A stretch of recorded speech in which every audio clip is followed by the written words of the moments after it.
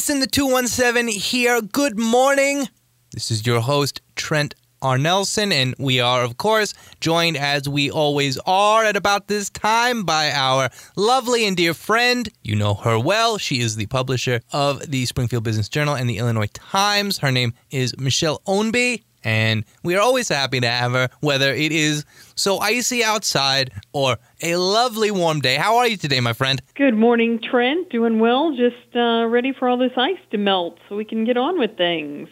We got to get the ice melting because there's a lot to do around Springfield, and I don't need to say it out loud, although I will. The ice hinders that quite a good deal. Much harder to drive, much harder to walk, and we hope that everyone has been safe and sound over these last few days. It has been pretty wild, and as can be seen across the city as well as the county and larger region.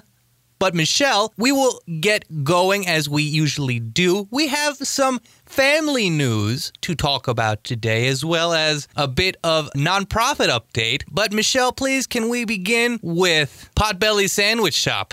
Because you know how much we love food. Yes, and I think a lot of people are ready for Potbelly to open in Springfield. Back in the fall of 2022, we announced that Rob Wilburn, who's a CPA who also owns Roberts Automotive and several other businesses in Springfield, had signed a franchise agreement with the parent company for Potbelly.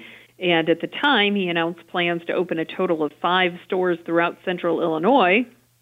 But everybody's been kind of waiting and wondering when that was going to happen, and now we know. Chatted with Rob last week. He said that finding real estate has been a challenge, at least appropriate real estate.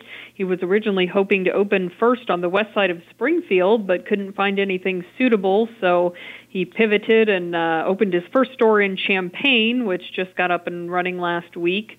And he now has plans in the works for his first Springfield location, which, interestingly enough, will be inside the Memorial Learning Center right there on Memorial's campus. So Memorial is going to close their own cafe that they've been operating, and they've worked out a deal with Rob to sublease that space, and he will have the Potbelly. So he's got plans submitted to the city and some renovations in the works, but he hopes to be open pretty quickly at that site. Well, that sounds like a delicious innovation for not only Memorial, but for the entire city as well. We are certainly looking forward to tasting some of that fare. We love to talk to Michelle Ownbey, but anytime that we speak to her about some food, we try to get it as well. Now, Michelle, we just spoke about Rob Wilburn and the innovations that he is looking to make across Springfield and across the greater region for that matter. But what can you tell us about his wife, Courtney? Well, she's got her own business ventures underway and is in expansion mode as well.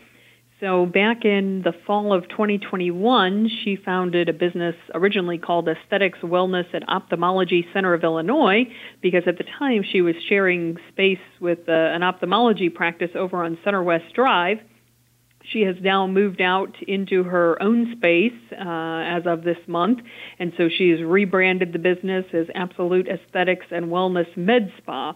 She's over on Clock Tower Drive now in a little bit larger space. Her staff went with her, but she says once they get settled in and everything's running smoothly over there, they will look at perhaps expanding their staff and or the services that they offer. So that will provide her with some room for future growth.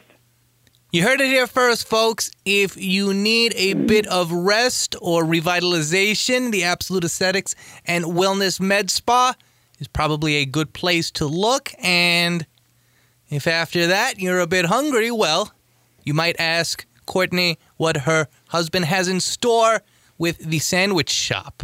But, of course, this is not all we've come to talk to Michelle Ownbey about. What is Intricate Minds, Michelle, and how is it looking to service our community and provide betterness across the board? Well, it's evolved a bit. I chatted with owner Tiara Standage, and she founded, originally it was a for-profit business called Everything Intricate that she launched about 3 years ago as an event space, an event company.